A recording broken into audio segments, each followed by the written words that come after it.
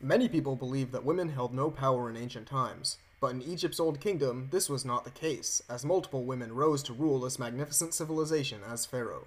To learn more, and to learn more generally about the underappreciated history of Africa, check out the History of Africa podcast on Spotify, Apple Podcasts, Amazon Music, and our website, historyofafricapodcast.blogspot.com. Now, back to the show. So how old are your guys' parents, and did you ever growing up like regard them as like the old parents? My here's what's really fucking me up these days is that Joe Biden graduated from the University of Delaware the same year my dad was born. So my dad was born in June of 1965, and Joe Biden graduated University of Delaware probably like May of 1965.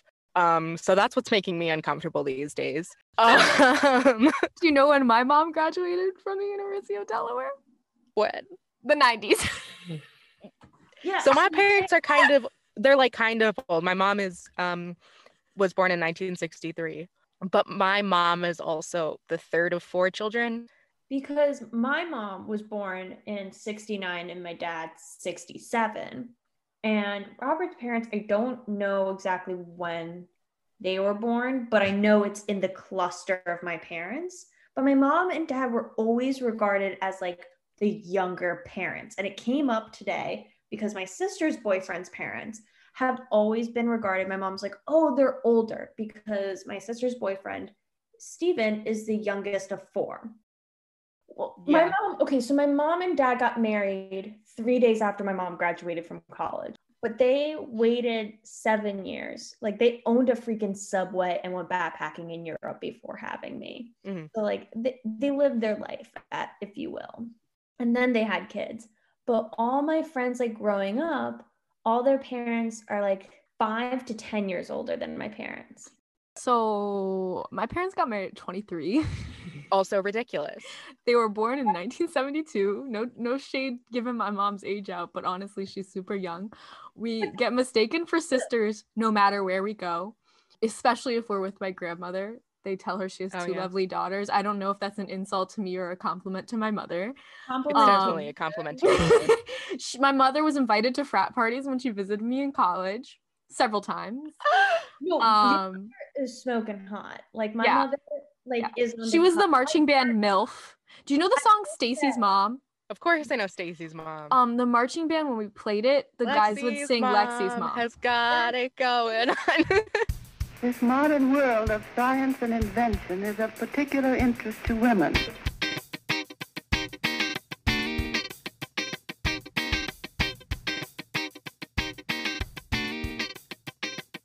Hello and welcome to Lady History, the good, the bad, and the ugly ladies you missed in history class. With me, sort of, as always, is Lexi. Lexi, what are you thankful for? I am thankful for you guys. That's gross. I'm also joined-ish by Haley. Haley, are you a white meat or a dark meat kind of gal?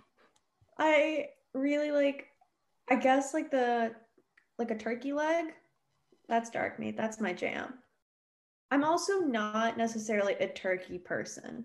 And I'm Alana, and I'm team captain of the Cranberry Sauce Defense Squad. I don't think there's a good word for the people who were in the Americas before white people came to the Americas. I also think that it's not us as those people. That's the thing. And that was the conversation that we had. And I hate that I said those people because it shouldn't be those people. But like for my grad school, we have a whole section of like repatriation, NAGPRA, all that lovely good stuff in our law class. And with our history and theory class, there's always like this, kind of want to call it a symposium. We asked the question, and I think it was my professor who posed this because she's like, I have to talk about it, and I'm a Jewish white woman. Mm-hmm. So like, I know people like have their preference on Jewish people versus Jews, and I want to be able to teach the correct thing. And everyone in the room said Native peoples just because so many different tribes or groups don't consider themselves American. So that's what I use. And I like that the like phrase, and I'm probably someone else probably saying this, but I'm gonna make it up for myself right now. Just go with what you know until you're proven wrong. Because like that's what I know, and like for now. But And that's the thing that we were talking about, not on the podcast, elsewhere, about how like I've never heard an actual Latinx person use the phrase Latinx. I do not consider myself Except for on One Day at a Time, actually. I feel like I always go with, if I need to call someone something, I'm gonna ask them yes. what they identify as, and if I don't know them well enough to have that conversation, maybe I shouldn't be speaking for them in any way. And not speaking for them, but I shouldn't be like representing them. But it's really complicated when we talk about history, because a lot of the words we use didn't exist then. Like Ida B. Wells considered herself Negro, and we wouldn't probably use that word now. We use the rule of pronouns. We don't assume pronouns. So like, because I feel very weird when people like assume like my race or ethnicity, and I identify with being Persian or Cuban more so than being a female, if that makes sense. Like, because I've never, it's not like I'm not like non-binary. I identify as female, but I've never been like, oh, I'm female. I feel like with gender, it's so easy to, once you decide to do it, just start using they as a default when you're not sure what someone's preference is. And there's not that for race or ethnicity. There's not like a default word where you can say a word and not be offensive. You know, what I've been told by a lot of people is like narrow it down. Like, for example, if you're Omaha, you're Omaha. If you're Haudenosaunee, you're Haudenosaunee. Because that's how they like refer to themselves. Yes, and I've heard this too. Like, I'm gonna say this. I was on TikTok, and honestly, cultural TikTok is very fun. Like, culture-based I landed myself on what was called by this group of TikTok, this flavor of TikTok, Native and Indigenous TikTok. Yeah, I've seen that. I will never tell someone of one group that something is not anti that group, because I don't want Gentiles to tell me what is and what is not anti-Semitic. I don't want men to tell me what is and is not misogynistic. I don't want, what's my other identity? Oh, I'm queer. I don't want straight people to tell me what is and is not homophobic. What's my other identity? What's my other identity? I can't remember. I've got so many. What's my other one? We like marginalized in 3 different ways, and I don't remember what the third one is. For our clinics are all specialized. Wednesday afternoons, for instance, we only see expectant mothers. But each one is a different problem, because each one is a different person. They feel they're special too, and always seem amazed when they discover they have something in common with the other women. But that's natural. After all, we all think of our health problems as personal problems. Today, I'm going to tell you the story of Susan LaFlesche, the first Native American to receive a medical degree. And as we discussed, we're not sure exact on the terms people prefer. Susan lived a long time ago and regarded herself as Native American. That's why I'm using that term, but I understand that some people may not use that term to refer to themselves, but she identified as that. So that's what I'm calling her. So yes, she was the first Native American to receive a medical degree. Susan was an Omaha woman. Her father, Iron Eyes, or Chief Joseph LaFlesche, the last Omaha chief selected by traditional tribal methods, and he was the son of a Frenchman and an Omaha woman, so he was half French, half Omaha. And as a chief, he believed the only way to save his people was to mix elements of their culture with Western culture and for his people to get an education. And it was these beliefs that shaped Susan's future. Her mother was one woman, or Mary LaFlesche, and Susan was born on the Omaha Reservation in Nebraska in 1865. As a child, Susan witnessed a Native woman die because the local white doctor would not provide her care. This event sparked Susan's interest in becoming a medical professional with the goal of helping Native people. She attended a school on the reservation until she was 14, and then she went to the Elizabeth Institute for Young Ladies in New Jersey. Can you imagine being 14 years old and traveling from Nebraska to New Jersey on a train by yourself? That's crazy. That's Goals. absolutely crazy. I want to do it. Do it. I Be love 14. trains. I love trains. I love trains. I want to do it.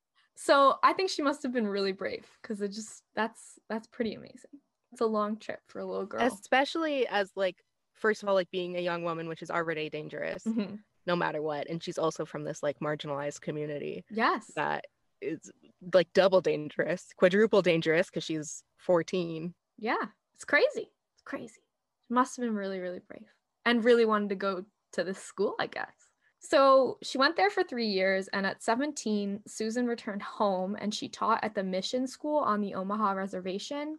At the school, she worked with Alice Fletcher, who was a white woman who was an ethnologist who studied and recorded American Indian culture. And she came to live and work with the Omaha because of her passion for archaeology. So she wanted to study living people to better understand the past, which is Ethnographic archaeology. Yeah, it's a thing that a lot of archaeologists like to do.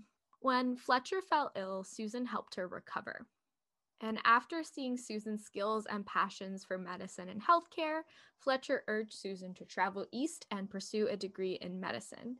Susan enrolled in the Hampton Institute, which was a school in Virginia that was built after the Civil War to educate formerly enslaved people and had since become a hub for educating Black Americans and American Indians. When Susan was attending Hampton, a woman named Dr. Martha Waldron was working as a teacher and the resident physician at the school. Martha was a graduate of the Women's Medical College of Pennsylvania and suggested that Susan pursue further education there. Alice Fletcher, who had encouraged Susan to study medicine, assisted Susan by helping her apply for scholarships from the U.S. Office of Indian Affairs and the Women's National Indian Association.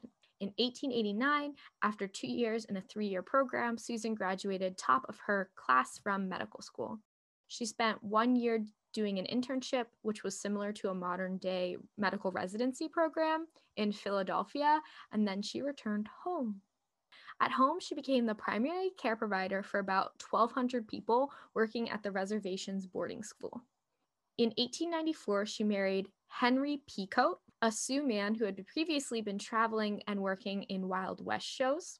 And they kept it all in the family, with Susan's sister, Marguerite, deciding to marry Harry's brother, Charles. So that's fun.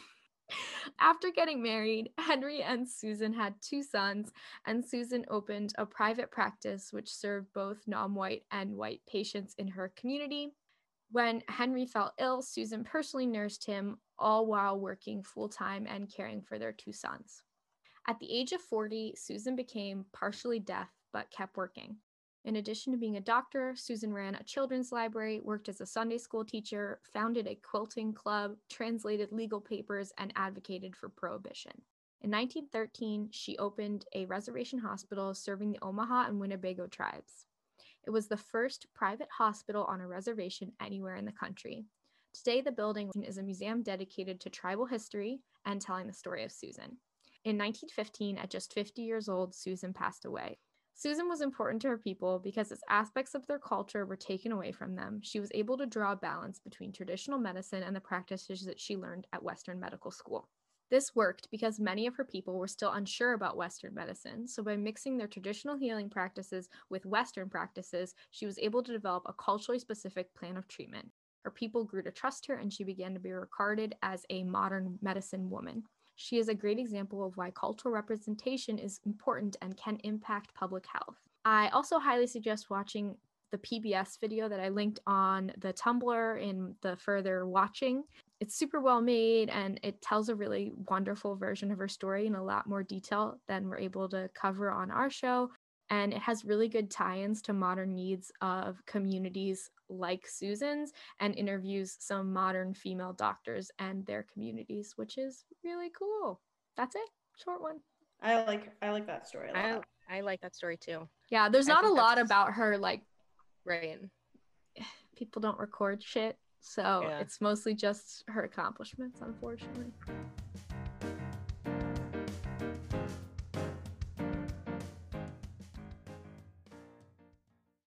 Any questions? That is not my name. No. Second a box. No. Cinco de Mayo. So, my story is about drum roll please, the retelling of the story of Sacagawea. And for all of you might be screaming my name right now, saying, hey, I'm not pronouncing her name correctly. Hold the phone, we'll get there. I first need to do my universal apologies for pronouncing any words, even historically American English words, incorrectly, because we all know me. Words aren't the greatest for my speech mouth. And to start us off, I'm switching over to the, like I said, the actual pronunciation, Sacagawea. And it's Sacagawea because in my research, there's not a soft G in the Hidasta language, which translates to bird woman. So side note, there are a bunch of different spellings, but if we're going based on the true like translation, Sakaga is bird and it's spelled with a G. So Sacagawea is Sacagawea, but just like Can I just say that's way prettier than Sacagawea? Yeah, because like for some Sacagawea, it's like you have the G or you have Sakawea, or instead of the G, it's a J. But there's no soft G's, it's only hard G's. And as a person who has a really hard time pronouncing things from reading because the dyslexia spectrum that we know to love, it's gonna be balls to the walls bananas. It's like, was it the first Night at the Museum movie or the second Night at the Museum movie where she was like a character? It was the first one, and then like the museum, and then she like fell in love with Theodore Roosevelt. And then she fell in love with Theodore Roosevelt, which was so no. I'm glad you brought that up because I cut that's a whole can of worms. But like there's that whole thing about them pronouncing it wrong, but it's always Sacagawea or Sacagawea, and I'm like, both of you are wrong. Glad you brought up Night of the Museum because I had a whole tangent on that, but then I was like, roll back, Haley, your notes are already long to begin with. You cannot expect me to not bring up Night at the Museum if it is even tangentially relevant. I love them, I hate them. It's an incredible thing. Rami Malek. Yes, he was my first love. Back to the notes. So, for our listeners out of the United States, you may have heard of Sacagawea, of course, with the Lewis and Clark exploring the West. However, I'm not sorry, to say that there's a solid chance that what you learned was completely incorrect, and I'm looking at you, United States education system. All of y'all, education system, just the poop garbage, dumpster fire, whatever you would like to say. But let me pause for a second and explain a little bit why that story is kind of messed up. Because not only do we have like a white savior complex with like Lewis and Clark, we also just have a lot of sexism. Like sexism is painted in semen here, like all over the board. No menstrual blood whatsoever to like brighten up this dreary painting of shit. Alana's face right now is like, holy crap, what is she saying? It's just a little bit like, Lexi, what's the word that I'm looking for? That is like, the sentiment behind it is that not all men have semen and not all women menstruate. Do you know what I mean? That's my thing. This is my thing about it. There's a single word for that? There's like a word for something, like reducing it to whatever. Yes. And transphobia isn't quite right. That's exactly why I use the phrase no all semen in here, because it's totally like heterosexual men explaining. Cis heterosexual men. Yeah. Like this is the cis white boys. The cis white boys. The cis white boys. However, it's a reason why their paintbrush is a phallic symbol. That's all I'm going to say. And while I will probably not tell the most accurate story, it's going to be a hell of a lot better than what we've been given to, because I'm going to be upfront. There's so much more research I could have done, and that's with all our stories.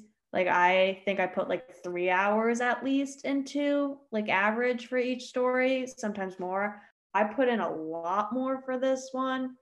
While Sacagawea was a native people who symbolized peace and cooperation as she like navigated Lewis and Clark with, you know, the baby strapped on her back, that like famous trope we have, through the West and like the Pacific to get to the Pacific Ocean. There's a lot to that story. First, because their crew was a crew of 40 plus people. It wasn't just like the three of them moseying along like 100% of the time, but we'll get to that. And even before then, I don't know about you guys, but I never heard of like her growing up or her as an actual Native person. It was always, she's with Lewis and Clark. Like, she with the white people now. It's never her life story as a whole, just this one small part, but I learned about Lewis and Clark's whole life story. And boy, howdy, am I going to talk about how she saved all their collective buttholes. So, while this story is both Native people's legend and journals from the Lewis and Clark that we keep talking about, and we know that oral tradition is still history, so there are holes, obviously, with this timeline, but we know that she was born, or we think she was born in the Shoshone tribe in Idaho and was kidnapped at age 12, possibly age 10. What I didn't know, though, is that when she was kidnapped, I knew she was kidnapped, but this is bad. I didn't actually know who kidnapped her. And it was a neighboring tribe. I believe it was the Hadasta tribe. It was noted as a rival tribe. And from there, she was sold into slavery and forced to marry Toussaint Charbonneau, Charbonneau. We'll go with that. A French-Canadian fur trapper who had other, quote, Shoshone wives. So this wasn't great. Like, it wasn't great to begin with, but we're just like still riding that train of, yes, you're not going to tell a bunch of elementary school kids this story, but let's not paint the picture of happy childhood. And in 1804, Meriwether Lewis and William Clark recruited no other than, I'm going to call him TC, because I can't pronounce either of his names and I'm going to keep fumbling on it, to be their like wilderness guide. The geography of it was that the country almost doubled in size, but the history of it was Louisiana Purchase was acquired by France. Acquired from France. Yes. They were already on their expedition by the time they met up with TC and Sacagawea. Sacagawea was 16 and pregnant at the time, accompanied the men, and she was the only female of this shit show of a shindig. And by shit show of a shindig, this was like 40-something other men with Lewis and Clark. Like, they had a whole rodeo. And we see this a lot, that if people went on expedition, it wasn't just that group of people, but they brought like their cooks, their wives, their children, people to like bring their food, i.e. like livestock, because we didn't have fridges and such. So that like was not surprising to me. What was surprising was like, that's a valuable teaching point, was just like to teach kids, how did people move from place to place? And this is at the point where Clark notes that she was the most valuable member of their group, because although TC was like hired to give them like geography, he was like noted as French Canadian and a fur trapper, but noted as like he was not good at like navigating compared to Sacagawea and like the other Native peoples in the area. Like, it was obvious. And like even Lewis and Clark were like, ooh, she better, which she was. And she spoke both Shoshone and Hadasta. And so she was like the interpreter for the white man, like literally. And that's the part like they got correct. And they being like the education system, that point was correct. She was interpreter. And shout out to the Brooklyn Museum for literally giving me the quote, interpreter for the group of white men. Even the Brooklyn Museum's not playing around.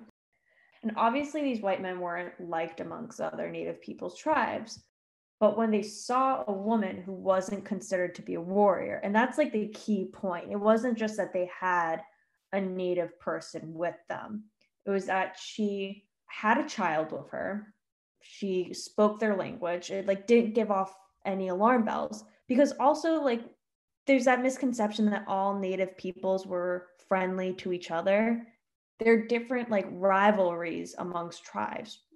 That was just pure luck for them that worked out. And so, of course, Lewis and Clark wanted to make their main man, TC, because his fur trapping knowledge and like how he knew the geography. And like we said, that was sure, he did some stuff. But Sacagawea basically said, hold my beer.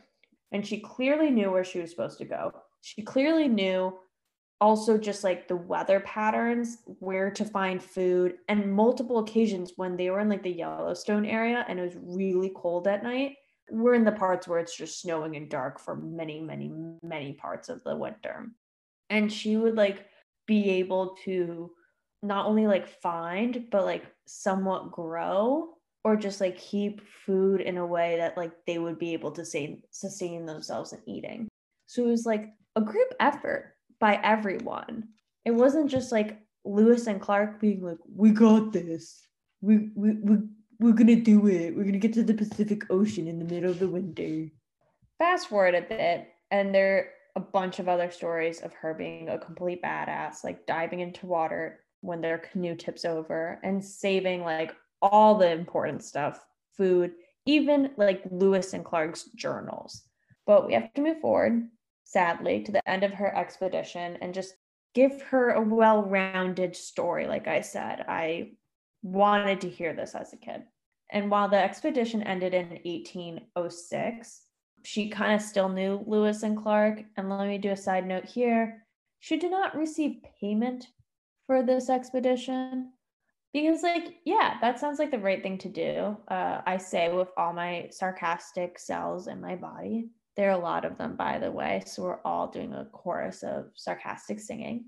And 3 years later, in 1809, another side note, this is where at least my history kind of definitely has different stories. There's no concrete, this is what happened. There wasn't Snapchat recording everything, I guess. Clark invited Sacagawea and her family to live in St. Louis. And he also later adopted her son, Jean-Baptiste, and he called him Pompey, and a baby girl, Lisette. And it's noted that she separated from TC, who was abusive. But after this point in our timeline, we call dates and history. We know very little. And again, with this debated topic, her death is in that category. So records from Fort Manuel, where she lived there at a time, she supposedly died in December 1812 from typhus. And going off what Native people's oral histories, because again, oral histories are histories. She lived on the Shoshone lands in Wyoming until 1884. And regardless, Sacagawea clearly became somewhat of a legend, with her own story being told by writers, filmmakers, historians, in a time where women, especially Native and or Indigenous women, were absolutely thought of as weak, not helpful, and sometimes even dangerous. So you might be asking yourself, Haley, where do I find other resources? Obviously, check out our show notes. They are quite lovely. And honestly, children's books, the most like recent ones, were kind of on point. They're all about like, especially now in 2020, and specifically in the show notes, look at the Brooklyn Museum and the National Women's History Museum. And that is my story. Hey, National Women's History Museum, do you want to give me an internship? Manifestation.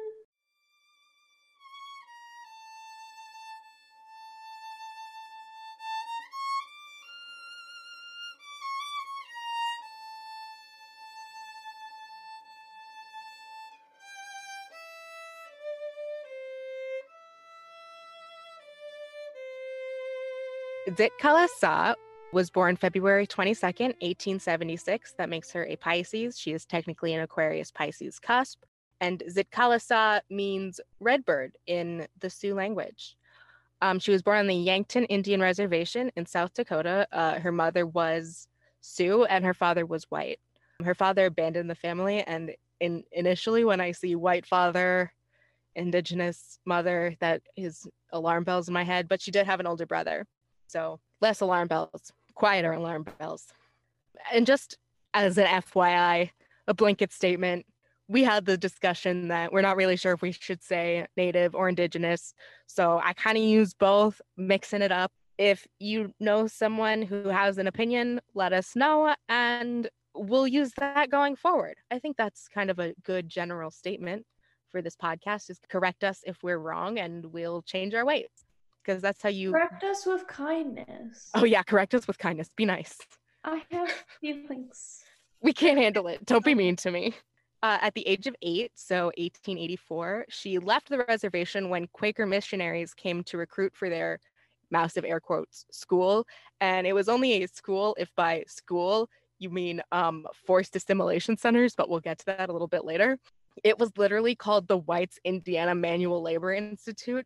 And the US is still racist. I'm not saying that it's not racist, but at least we're not racist enough to let something with a name like that slide. I feel like baby steps, little progress.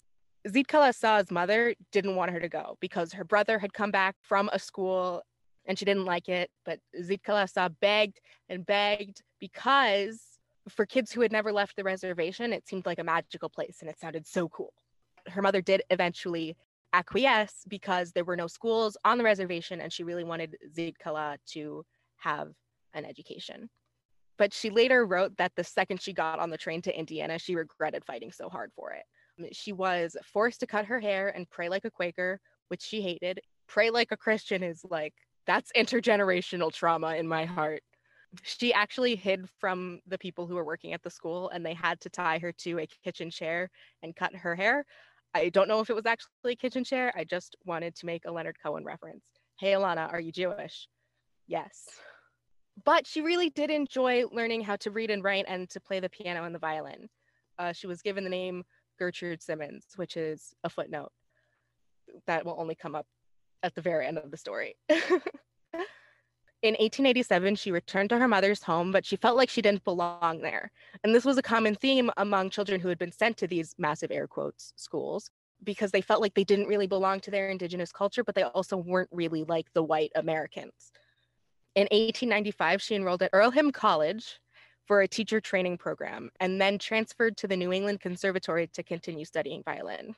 In 1900, she became a music teacher at the Carlisle Indian School, but left because it reminded her of her traumatic experiences at a similar school. She basically came to the realization that she was just like, oh shit, they are designed to take our culture from us. She's like, I couldn't be a part of that anymore. In 1901, she published Old Indian Legends, which was a compilation of all of her previous writings and culminated in a lifelong project of translating Sioux traditions into English, because this is a quote from her from the beginning of the book. America in the last few centuries has acquired a second tongue, which is so shady. And I love it. Acquired a second tongue. It's just like, So also in 1901, she went back to South Dakota and took a job at the United States Bureau of Indian Affairs, which I will refer to going forward as the BIA, where she met Captain Raymond Bonin, who was also a Sioux, but I couldn't find what his Sioux name was, since he was also full Sioux, but probably not Raymond. But then they did have a son and named him Raymond, so I'm not sure. I don't know. They were transferred to Utah, where Zitkala Saw taught again, but not at a white school, at a reservation school where the children lived at home, and she found that to be a balance. In 1910, she met William Hanson, who was a music professor at Brigham Young University. And in 1913, they completed the Sundance Opera, which was about a Sioux ritual that the federal government had banned, which I think is what a workaround, what a way to beat the system. She viewed music as a way to bridge the cultures that she was a part of, and it did, and that culminated in the Sundance Opera. She joined the Society of American Indians, which is a group that lobbied for citizenship for Indigenous people and cultural preservation, because nuance, which is a thing that I am feeling recently, just nuance. Tattoo it on my forehead, shout it from the rooftops, nuance. She became the secretary of the Society of American Indians and started interacting directly with the BIA, where her husband worked. She was very critical and vocal of their policies because they wanted her to pray like a Christian, which the intergenerational trauma, she do be jumping out. And her husband was fired. Was it because of her criticism of the BIA? Maybe. No, who's to say? I can't say, but maybe. But they moved to Washington, D.C., where she started giving lectures about cultural identity and continued her work with the Society of American Indians. She even was briefly the editor of American Indian Magazine. In 1924, she became active in the General Federation of Women's Club, which was like a women's rights group, but make it intentionally diverse. It was grassroots campaigns to support women of all backgrounds, and we simply have no choice but to stand. Intersectional feminism. Intersectional feminism. We love it. We love to see it. We love to see intersectional feminism like in the 20th century, before it was cool, if you will. She started a universal Indigenous movement that led to the passage of the 1924 Indian Citizenship Act, which, as the name implies, gave Indigenous people citizenship, but not necessarily the right to vote, because that was still up to the states. In 1926, she co-founded with her husband the National Council of American Indians to continue lobbying for the rights of Indigenous people. She died January 26, 1938, at the age of not quite 62, and is buried in Arlington Cemetery with her husband. Her gravestone reads Gertrude Simmons and then Zitkala Sa, which makes me feel a little bit weird, but at least it's on there. I don't know if she had a choice what went on there, but I think it's cool that it's on there. And she was the first Indigenous woman to write her own autobiography without the help of an editor or a translator, because she was just good at English. She was also very anti-use of peyote, which is really interesting because she was like, alcoholism on the reservations is a huge problem, and so we need to do something about our ingesting of substances. It's like all of these things that are about nuance, which is something that I'm feeling so much about nuance. It's something that I've been working on in therapy for 3 years. That's not true, for 2 years. That I'm just we can have two things that coexist, that it would be in everybody's best interest to be an American citizen. But that doesn't necessarily mean that all of these Native people have to abandon their rituals and their culture. It's that whole melting pot thing, which is such a, when you think about it, kind of a weird image, put people in a melting pot. Anyway, that's a fun note to end on. That's all I have to say. I just want to add that I think I've mentioned this before on the podcast, but I worked on a project at the Smithsonian Library called Women in America Extra and Ordinary. I'm the one who suggested this lady because I thought Alana would like learning about this lady. And I just wanted to kind of talk about a little bit why I put her in the project. The thing that I love about her is the portrait gallery has pictures of her that were taken when she was quite young, I believe in her 20s. And they're beautiful because they're so real. I think my favorite one is, now that I've mentioned it, Lexi, you probably have to use it in the graphic, but it's her having grown her hair back out with her violin. Yes. And it's just how it's once you know the background of that, it's this is how she combined these two cultures by really enjoying playing the violin and also having her long traditional hair. She's just so it's she could be your friend. She's just a real person, and she's so I don't know. They're good pictures. If you haven't seen them, go look at her pictures. Go to the show notes, look at the pictures. They're great pictures. And I think this is the root of it. I think when you see pictures of Native peoples from that time, so many times it's they're wearing outfits that aren't even correct for their culture, and they were forced to pose in ridiculous costumized versions of their own culture. I've seen ones where people who weren't Plains Indians were put in Plains Indians attire for pictures, but she's just hanging out, and I really like that. Just love her so much. She's so cool. And her name means red bird. And Lexi loves birds so much. Lexi loves birds. You can find this podcast on Twitter and Instagram at Lady History Pod. Our show notes and a transcript of this episode will be on ladyhistorypod.tumblr.com.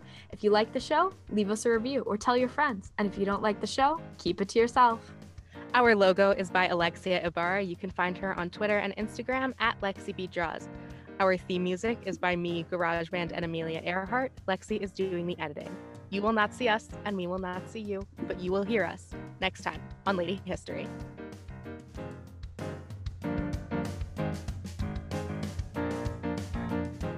Next week on Lady History, we're balling with some boss bitches.